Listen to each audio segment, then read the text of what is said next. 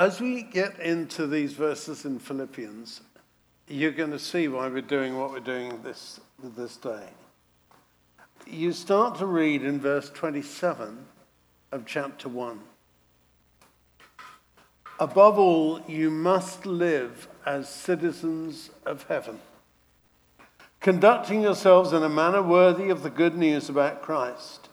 Then whether I come and see you again or only hear about you, I'll know that you're standing together with one spirit and one purpose, fighting together for the faith which is the good news. Don't be intimidated in any way by your enemies. This will be a sign to them that they're going to be destroyed, but that you are going to be saved, even by God himself. So, for you have been given not only the privilege of trusting in Christ, but also the privilege of suffering for him. We're in this struggle together. You've seen my struggle in the past, and you know that I'm still in the middle of it. Is there any encouragement from belonging to Christ? Any comfort from his love? Any fellowship together in the Spirit? Are your hearts tender and compassionate? Then make me truly happy by agreeing wholeheartedly with each other, loving one another, and working together with one mind and purpose. Don't be selfish. Don't try to impress others. Be humble. Think of others as better than yourselves. Don't look out only for your own interests, but take an interest in others too. Now, I know that some of you will say, oh, he missed out the chapter heading. I need to tell you there are 3 parts of your Bibles that are not necessarily inspired of God at all, that are not infallible and are not there to be trusted. You may say, you can't say that about Scripture. I know I can't, but I can say it about your Bibles, because your Bibles have got 3 things in them that aren't Scripture. One is the maps at the back. One is the index, and the other are the chapter headings. You may say, well, where do the chapter headings come from? Well, the chapter headings were put in on a French stagecoach 500 years ago. And the road that was being traveled by the guy who put in the chapter headings was extremely bumpy.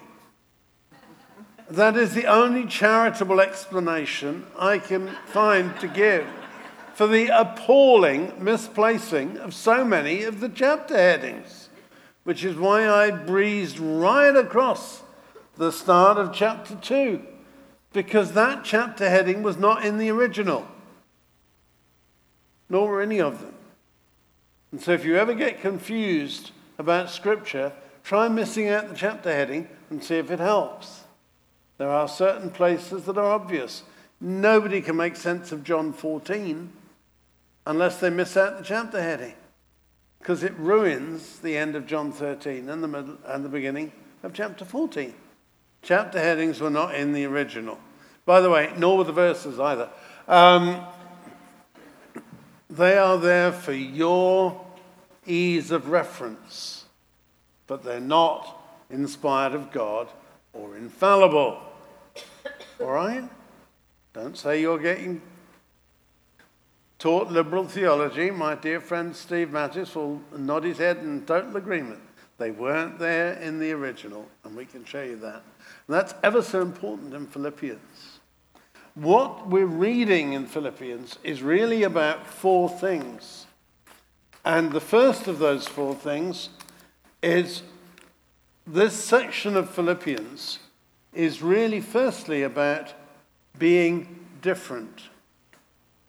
You may say that word doesn't occur in Philippians. Fine. That's because Scripture was written in Greek, not English. And when Scripture tells you to be holy, most of us get ever so confused. You think, well, how do I get holy? Do I develop a halo? Do I have a beatific smile on my face? Is there something glorious about me that comes into play? The Greek word for holy is hagios. If you read the story of a saint, it's a hagiography. But hagios is the Greek word for holy.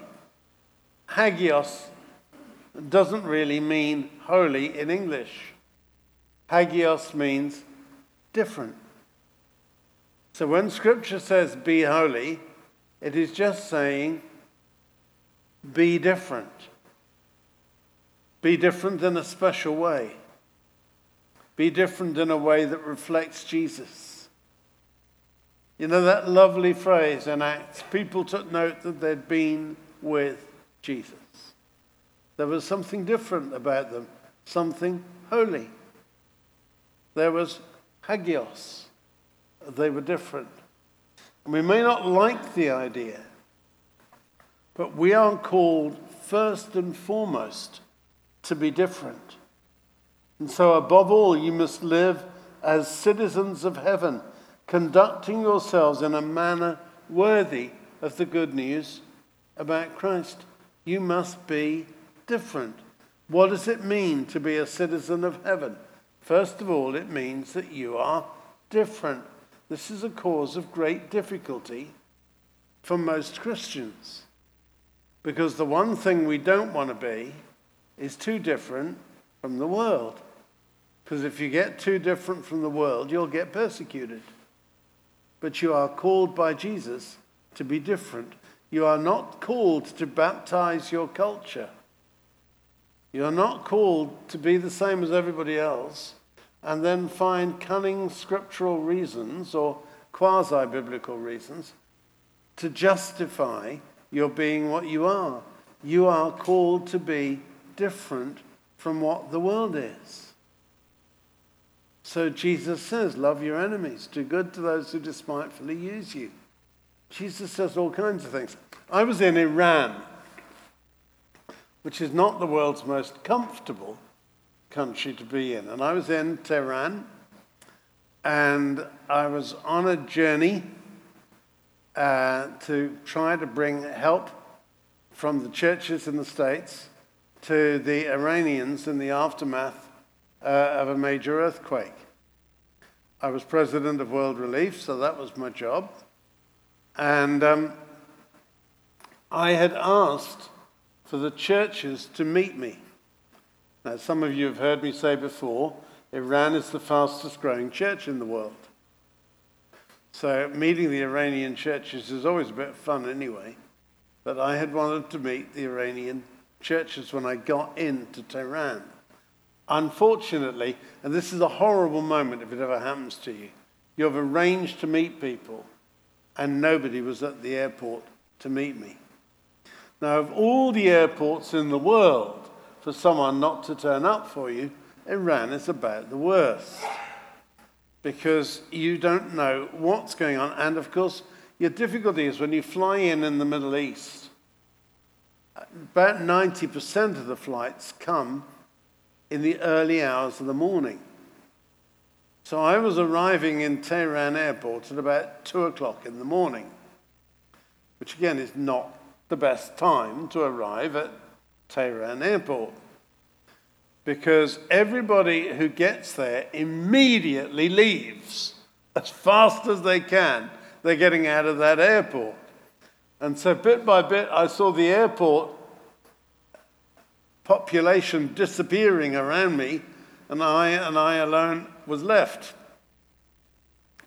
And I realized that that was going to make me a little bit obvious to the very people I didn't wish to be obvious to, which is, of course, the secret police in Tehran. So I didn't quite know what to do. I tried to look inconspicuous. I have never been very good at looking inconspicuous. I tried to look as if I wasn't there. And I don't think I was doing a very good job of it. Because after about 20 minutes of hanging around and trying to pretend I wasn't there, one of the secret police came up to me and said, I think we'd better have a word. And so I got taken down to the station, to their office. And when they got me there, they said, well, what are you doing? here? And why has nobody met you? And I said, well, I'm not sure why nobody's met me. And where are you going? Well, I don't know. And what are you going to do? Well, I'm not sure about that either. And why should we believe you? Well, because I'm an honest person. I'm a nice guy. Trust me. And so their response to me was, you can make one telephone call. So who would you call if you could make one call? I knew exactly who to call, and she's sitting over there. Because I knew that Ruth would find help somehow. So it was that lovely call that says, I've been picked up by the secret police, and I don't quite know what they're going to do with me next. You've got about 30 minutes to get help to me, or I'm going to be in deep, deep doo-doo. Thank you very much. So Ruth gets on with sorting out my dilemma. And after about 25 minutes, this guy comes in and walks up to me. Now, the head of the Iranian churches in those times, and I'm not going to give you his name, all right? So we'll call him Hamid for the moment. Hamid comes in. Now, I'd never been in Iran before, and I'd never met him. So I didn't have a clue who this guy was. I knew that the head of the church there was the bishop, and I knew that his right arm was an ex-banker who was famous in the economics of Iran. And so when Hamid came up to me, it was with a deep sigh of relief. He said, your wife said that you needed a visitor.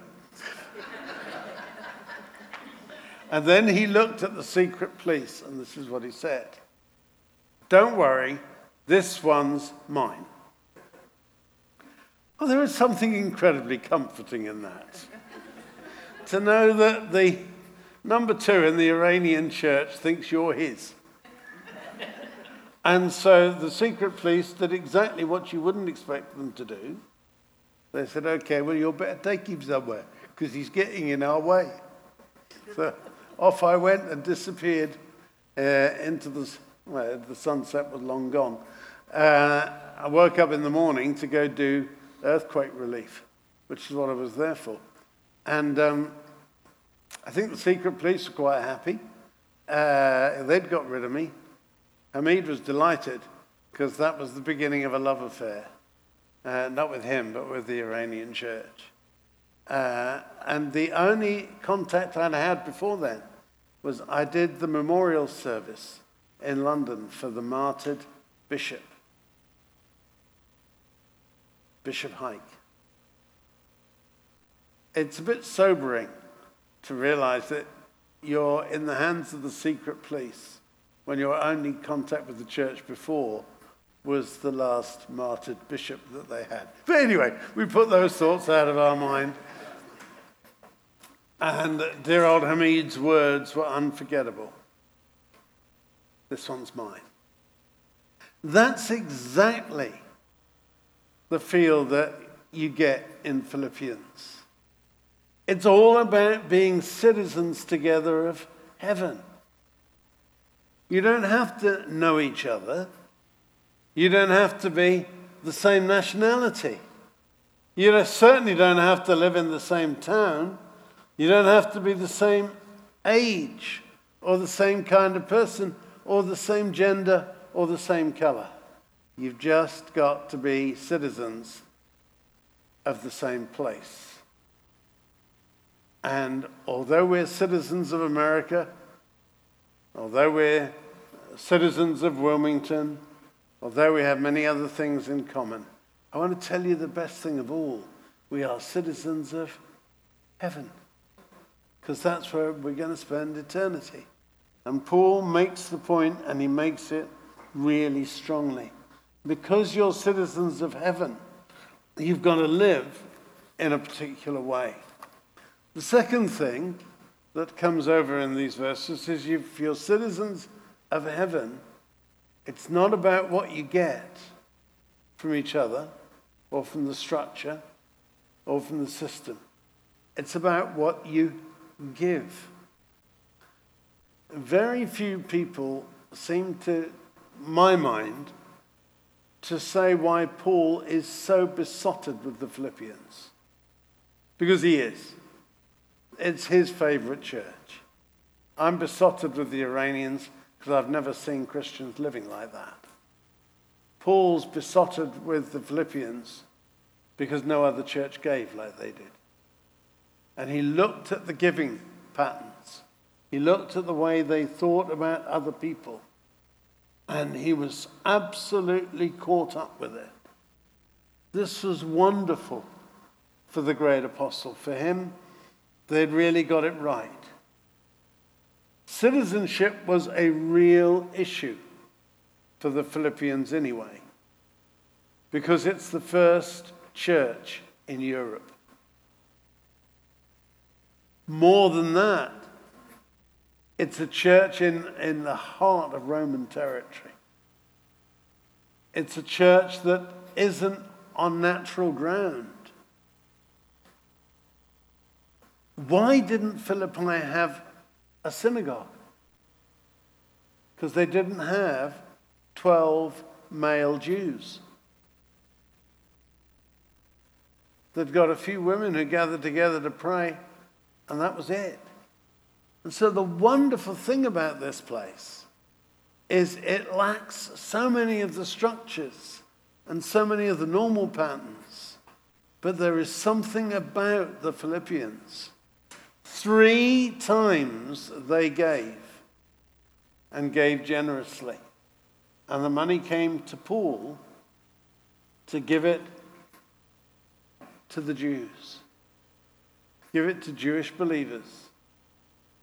Because the church in Jerusalem was in the poorest part of the city. And they didn't have the resources. So they got them from Philippi, which was full of Romans. And it's just a lovely, lovely picture of what the body of Christ is really about. It's full of people who are different. It's full of people who are giving and can't give enough. And the third thing is it's about people who are humble. Now, we've got a funny idea of humility. How many of you have ever read Charles Dickens? Dickens was a 19th century British author, famous for books like David Copperfield, Oliver Twist. And one of the characters that Dickens was famous for was his picture of a man named Uriah Heep. Uriah Heep grovelled and gave new meaning to the word grovel, because Heep grovelled as no one before or since really could grovel. When it came to grovelling, he was the arch groveller. As he says in Dickens' words, Uriah Heep is talking to David Copperfield. And Heep says, "Very humble, Mr. Copperfield. Very humble. An humble man." Now, that's not humility. Humility is not what you claim for yourself. Humility is what you demonstrate in your life. And the wonderful thing, the absolutely stellar thing about real humility is it doesn't draw attention to yourself.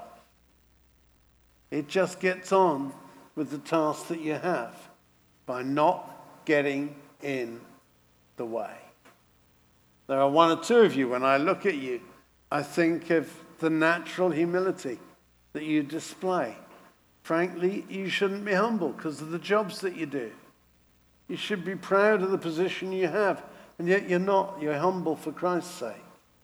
And I think that's a wonderful reflection of what we should be.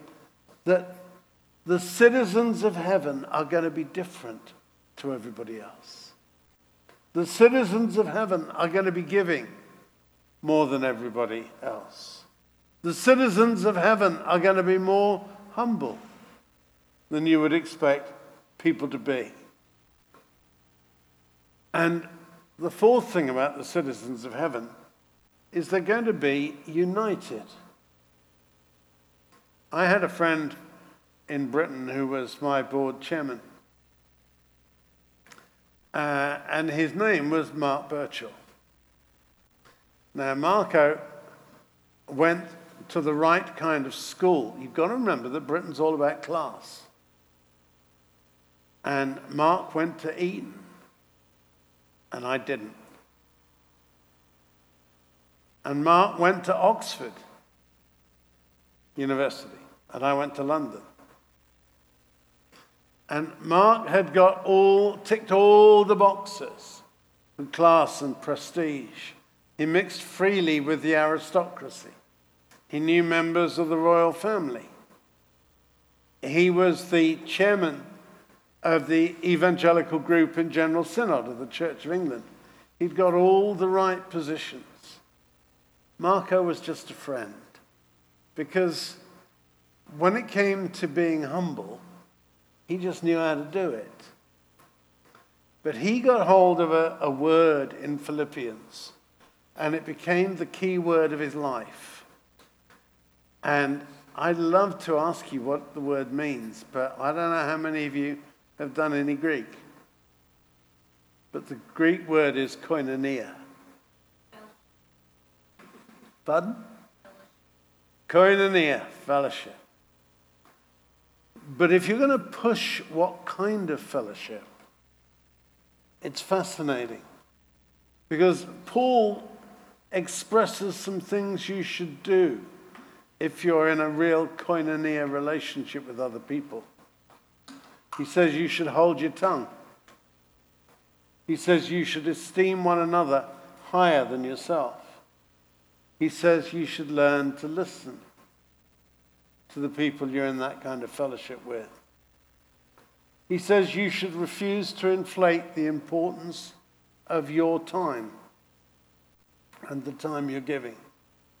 He says you should bear each other's burdens, put each other's interests first. He says you should share God's word. He says you should concentrate on service, not possession. He says you should always forgive. He says you should take the responsibility for others on yourself. And he says that the responses you have to others should be very deeply felt. Now, this is where we get into Greek as well, I'm sorry. Because when Scripture talks about how you feel, it doesn't mean how you think. It means how you feel. Because how you think is in your brain, but how you feel is deep down within. And it would be perfectly respectable to talk about a gut level love, because that's what Paul's talking about. And therefore he employs the Greek word splankna. Now your splankna are your kidneys, your liver, and your intestines. That's where the feelings come from. Deep in your guts. They're not superficial. They're very, very deep down. The Apostle John, if you ever read the first epistle of John, you'll find that he just keeps on talking about how much we should love each other. And there is a story told about the Apostle John. I can't guarantee it because it's not in the Bible. So am I allowed to give you extra biblical information, providing I promise you don't have to believe it? I think you should, because I think it's good history and perfectly consistent. But you don't have to, because it's not in the Bible. The story is told of John being in Ephesus and leading the church when he was very old. And he got so old that he couldn't walk anymore. He has my sympathies. but he couldn't walk at all. So what they did was they got a stretcher. And the young men in the church had to take both ends of the stretcher, put John on the stretcher, and they used to carry him down to go shopping. This is Christian love in action. So you got one guy at the one end of the stretcher and one guy at the other, and they used to carry John through the marketplace. And he would see Christians in a little group, and he would ask to be taken over to them, and he would say, "Little children, love one another." Then he'd see some more Christians and ask to be taken to them, and he'd say, "Little children, love one another." Then there'd be another group of Christians, and he'd ask to be taken to them. "Little children, love one another." Well, you can imagine what happens. Some of the Christians start looking at each other and go, "Dear old boy, what a great saint of God he was. What a wonderful, wonderful man. And he walked so closely with the Lord. But now age has caught up with him a bit. He's just on a single track. All these little children love one another." And John wasn't as daft as he looked. And so he picked up on it, and he turned to them and said, No. I go on saying little children love one another because the Master commanded it, and because it is the first foundation on which all else is built. And you'll read it time and again in his first epistle. And the great thing about little children love one another is it became the hallmark of John's teaching. Remember, it's John who records these words of my Jesus. Listen very carefully. "By this will all men know that you're my disciples, that you have right doctrine one to another." I'm sorry, I was teasing. "By this will all men know that you're my disciples, that you go to the right church together." "By this will all men know that you're my disciples, that you do the right things together." Now, all of those might be highly commendable, but they're not in the Bible. John wrote this: "By this will all men know that you're my disciples, that you love one another." And so the question as we face these verses in Philippians is, are we different and distinguished by how much we love each other? Are we giving in such a way that can only be explained by the amount of love we have for each other? Are we humble and put ourselves down simply because we love each other more than we love ourselves? And are we united in koinonia, fellowship together, because we love each other? Because we're not citizens of earth. We are citizens of heaven.